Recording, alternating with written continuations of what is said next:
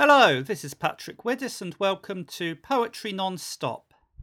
We're nearing the end of this first series and I hope you've been enjoying the poetry and maybe writing some of your own. Last week, Jenny Pagdin discussed how mental health issues had inspired her work, and we continue this week to look at the relationship between creativity and mental health with Evuliance, a Norwich-based writer with many interests and talents.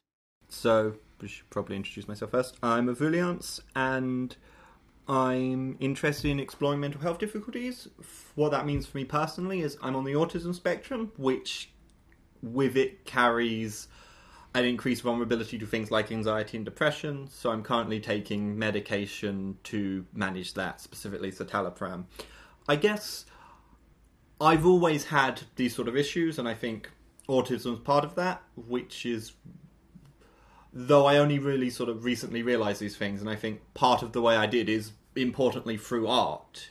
Not just my own, but through representations of mental health in media, I sort of came to understand how I felt. There were labels for how I felt, and it was something I could put words to. Right. So say on the autism spectrum, when was that diagnosed? That was actually only diagnosed a couple of years ago, I think 3 now. So as an adult, though, it is something that, looking back on it, it's always the case, looking back on stuff like autism, you should have been diagnosed much sooner. But it's obviously, it's new in that we're becoming increasingly aware of something that's always been true, which means we're now much better at dealing with it. So I've no doubt that if I was a decade or so younger, I'd already have been diagnosed years ago. I think it's a case that, and obviously that's a good thing, that we are becoming increasingly aware of autism.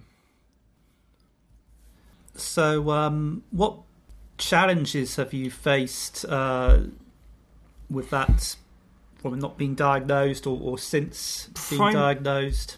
Primarily it comes down to, at least for me, because and there are people far worse affected by this than I am.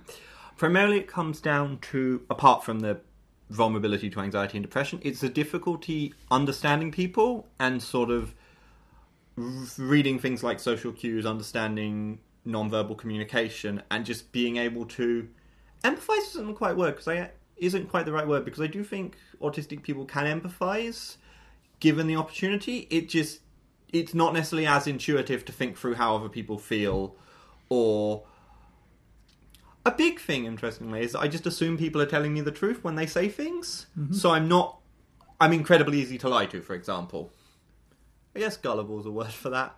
Yeah, it's definitely, it's hard to say what challenges I face because I've had it, obviously it's lifelong, so I am still discovering parts of my personality that have been about autism all along, which I find interesting. So how did you get into poetry? Honestly, I think I've always done it casually through school, and also sort of experimenting with things like forum RPing, just because it's nice to have that sort of creative exercise. But I think really the sort of came about at university through things like the UEA Creative Writing Society and their magazine Octarine. I think the thing that really attracts me to it is that there's such a beauty to the expressive potential of language.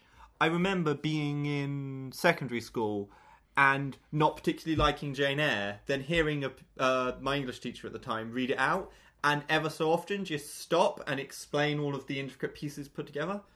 I'd almost describe what I do not so much like writing as it is engineering, in that the challenge is trying to make something really dense and complex, and it's not necessarily about the story, it's about the beauty of seeing what is possible with the language. Mm-hmm. And that, I think creative writing gives me such an opportunity to experiment with different story ideas and different ways of expressing myself, which is so important when I'm not naturally exposed to being able to express myself non-verbally.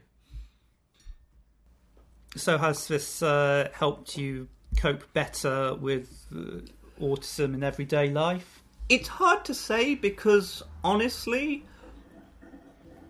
What has helped me cope best with autism, I think, is knowing I have it and giving myself the credit to say, this is something that might be difficult. So the advice, for example, if I'm in a room with a lot of people, knowing I have it and knowing I can say, oh, I'd like to not be in this room with so many people, I'm going to step outside and come back in a bit, does help. Yes, there is something powerful in making art when it comes to things like anxiety and depression, in that it can give you a goal and you can almost make something constructive out of a situation that's really not positive. You can actually make something beautiful out of it. That's actually why my subreddit's called Pareidolia and the Gilded Scar. It's the idea of sort of... So pareidolia is seeing faces in things which don't have faces.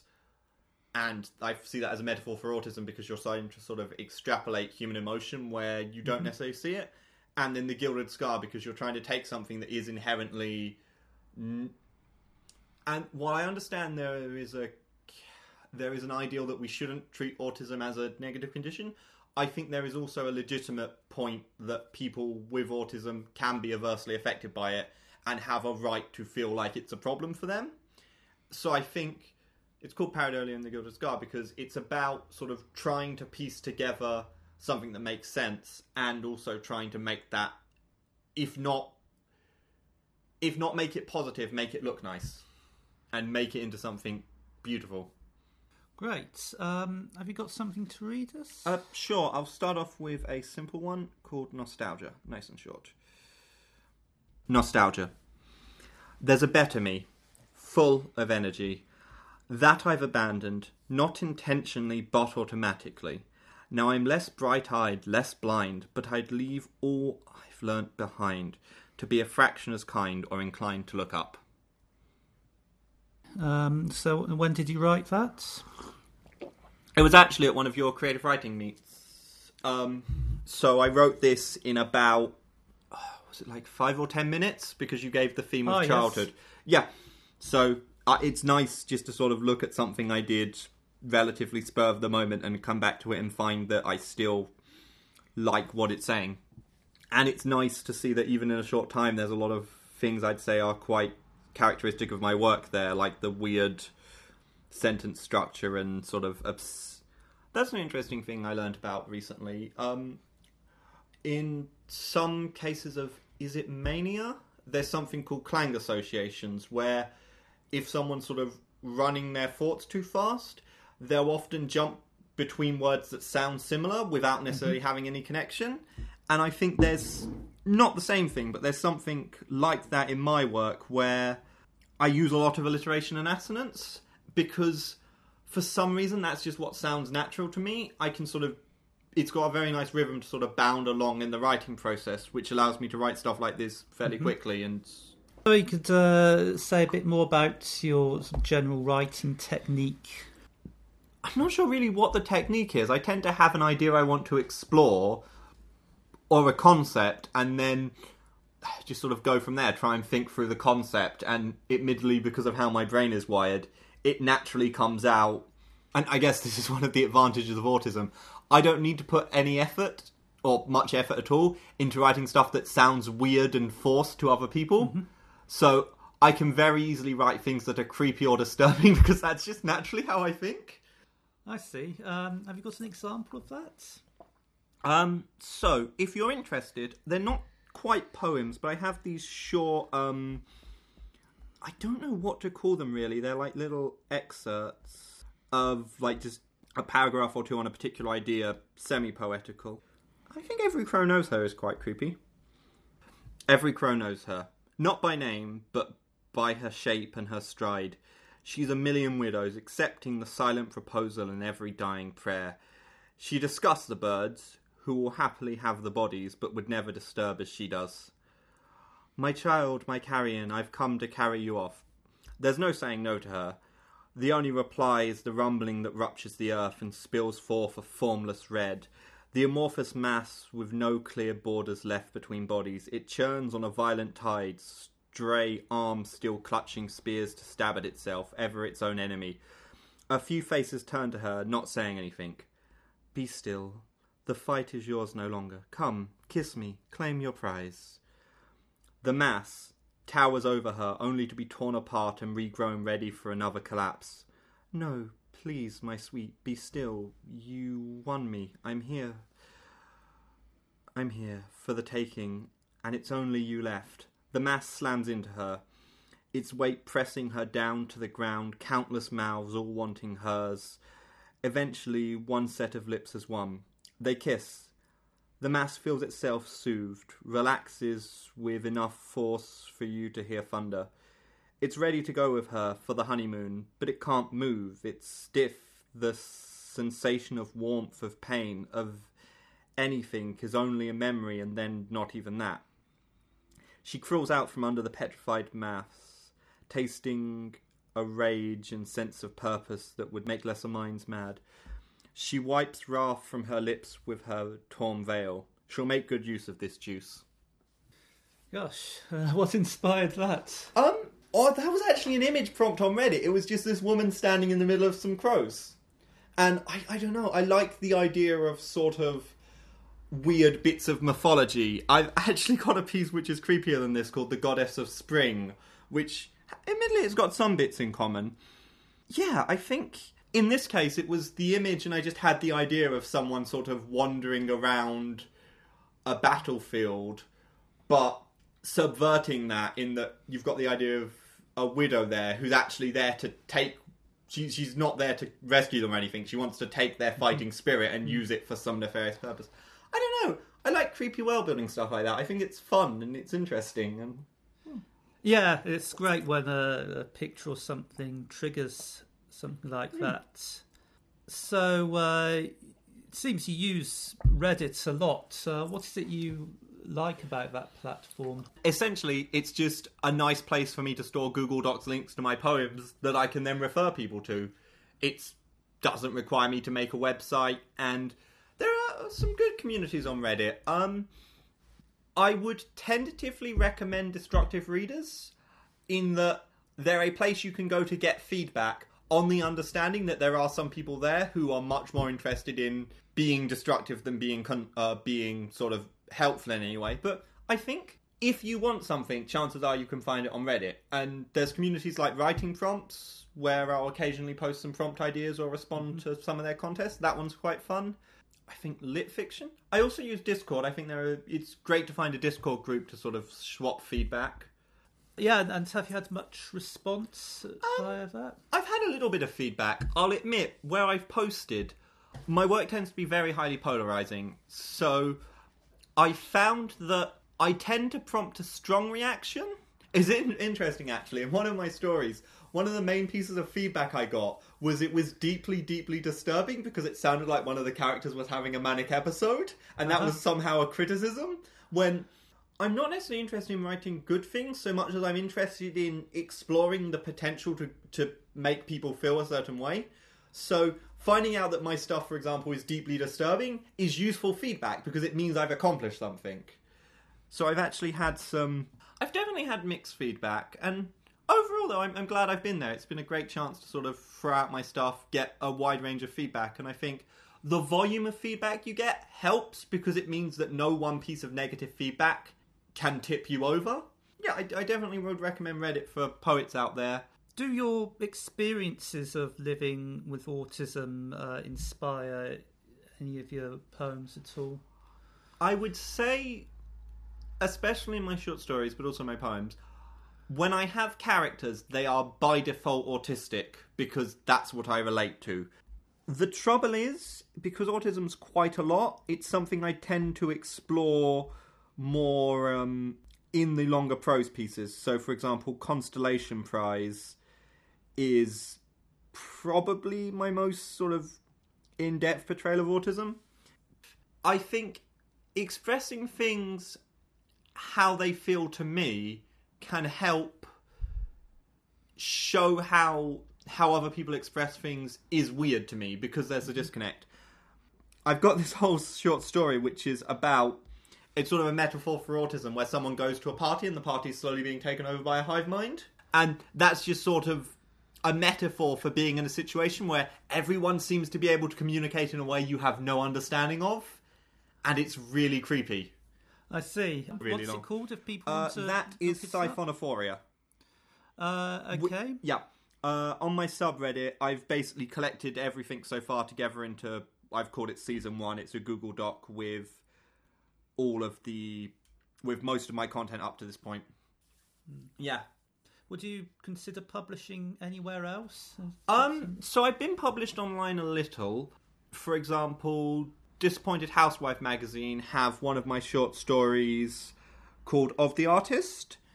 And I've also been published in the uni newspaper. In fact, one of my poems recently got published called Synesthetist, which is one I'm quite proud of, if you'd like to hear it. Yeah. Cool. Synesthetist. Ringing red lips resounding around the room, aniseed accent lingering for me to lick off long after, trembling taste, and you smell blindingly bright, while your pheromones take lightest flight on softest feathers, and in a million more ways than I can convey you impress yourself upon me, but I can't say because the words are wrong, not at all applicable. No one knows what it means for eyes to chime or how a song can spin. I worry when the iceberg looks down and sees only the surface of the sea, what it must think, wondering why it doesn't sink. And all I want to tell you is you're more.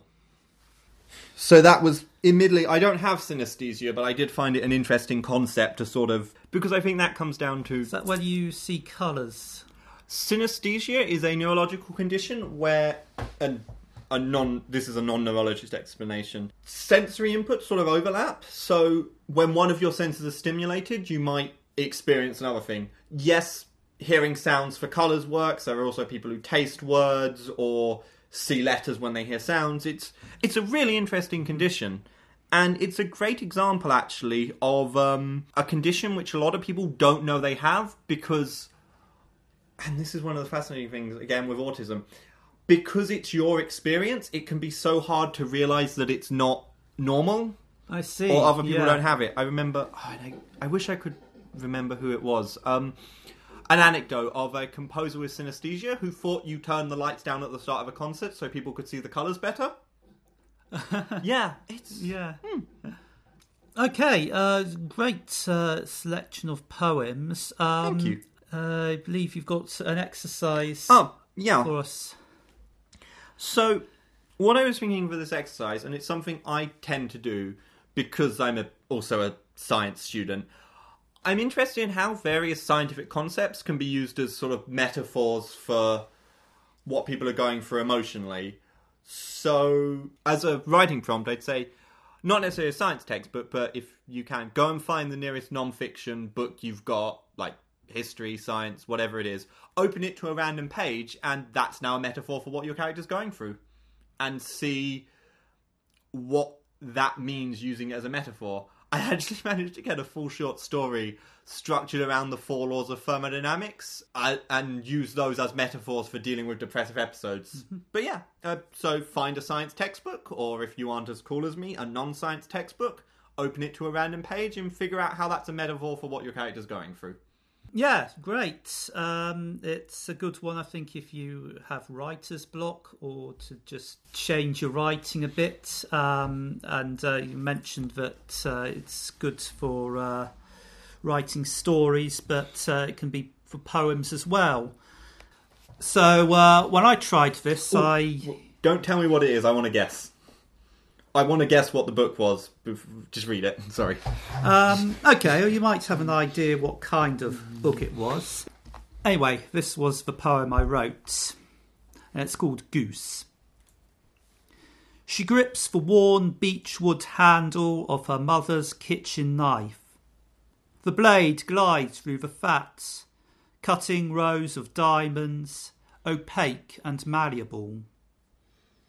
She sprinkles salt, pepper and rosemary on the unflinching flesh, consigns it to the oven's warmth till it softens and skin starts to sizzle. Meanwhile, she pounds the chopping board, makes mincemeat of onion, potatoes and cabbage. She keeps an eye on the grey-faced clock above the counter, listens for his key in the door. I really like here. I like how you sort of taken what I presume is a recipe book and used the fact you just have a series of set instructions as a metaphor for inevitability. Yeah, it was a recipe book, book of Hungarian recipes. Oh, nice. I'm living with someone who's half Hungarian. Oh, yeah. Oh, what was the recipe specifically? Sort of roast goose. Fair enough. I'll ask them about that then. So, yeah, it's a great one to try for poetry or prose.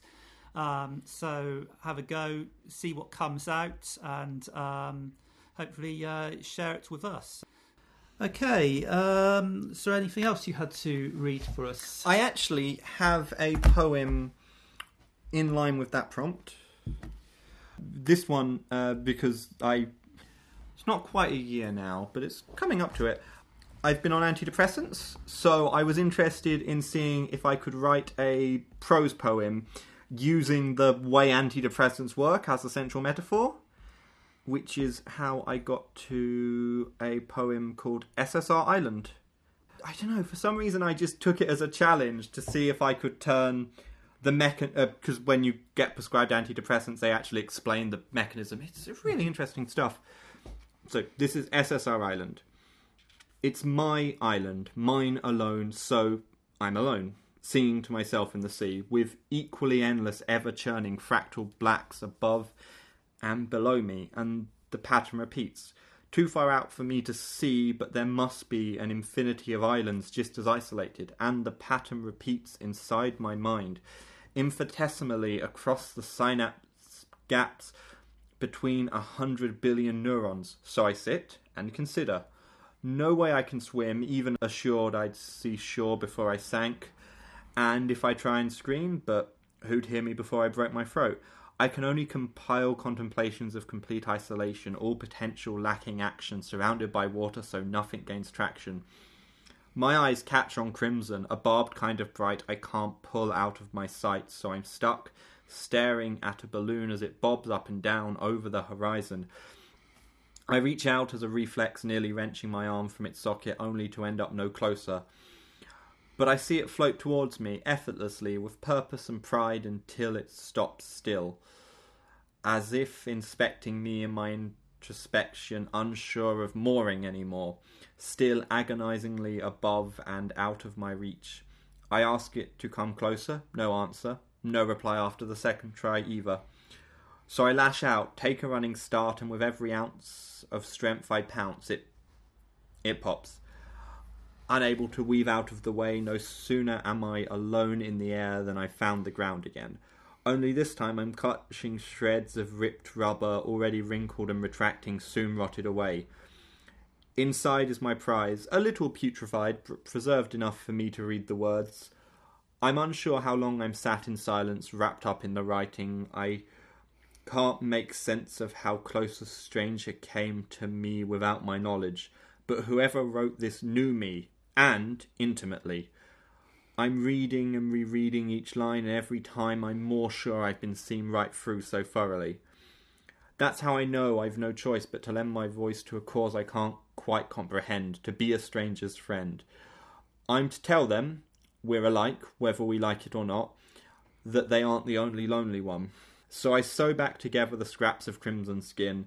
I tell this shell my secrets about the hell I dwell on and in, and how there's a howling abyss I'd be remiss not to mention. Finally, I feel the tension as the balloon begins to tug up, and we both feel at least a little lighter. I watch it and smile as it sways its way away and skyward to brighten someone else's day. I reflect on the thoughts inside. I can't. It's lacking the essential essence of eloquence to be anything other than ugly, just like me.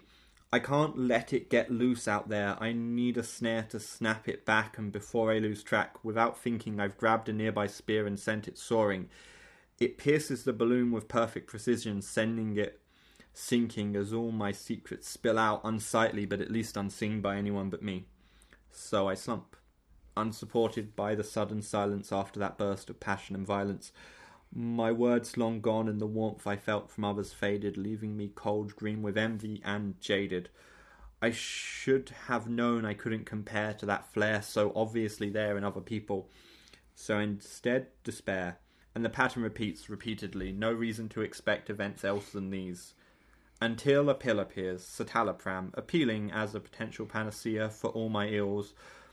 Once a day with water, so I swallow, ready to no longer wallow in my miasma. The sea is somehow blacker back here, with a rising tide that won't subside. They lied!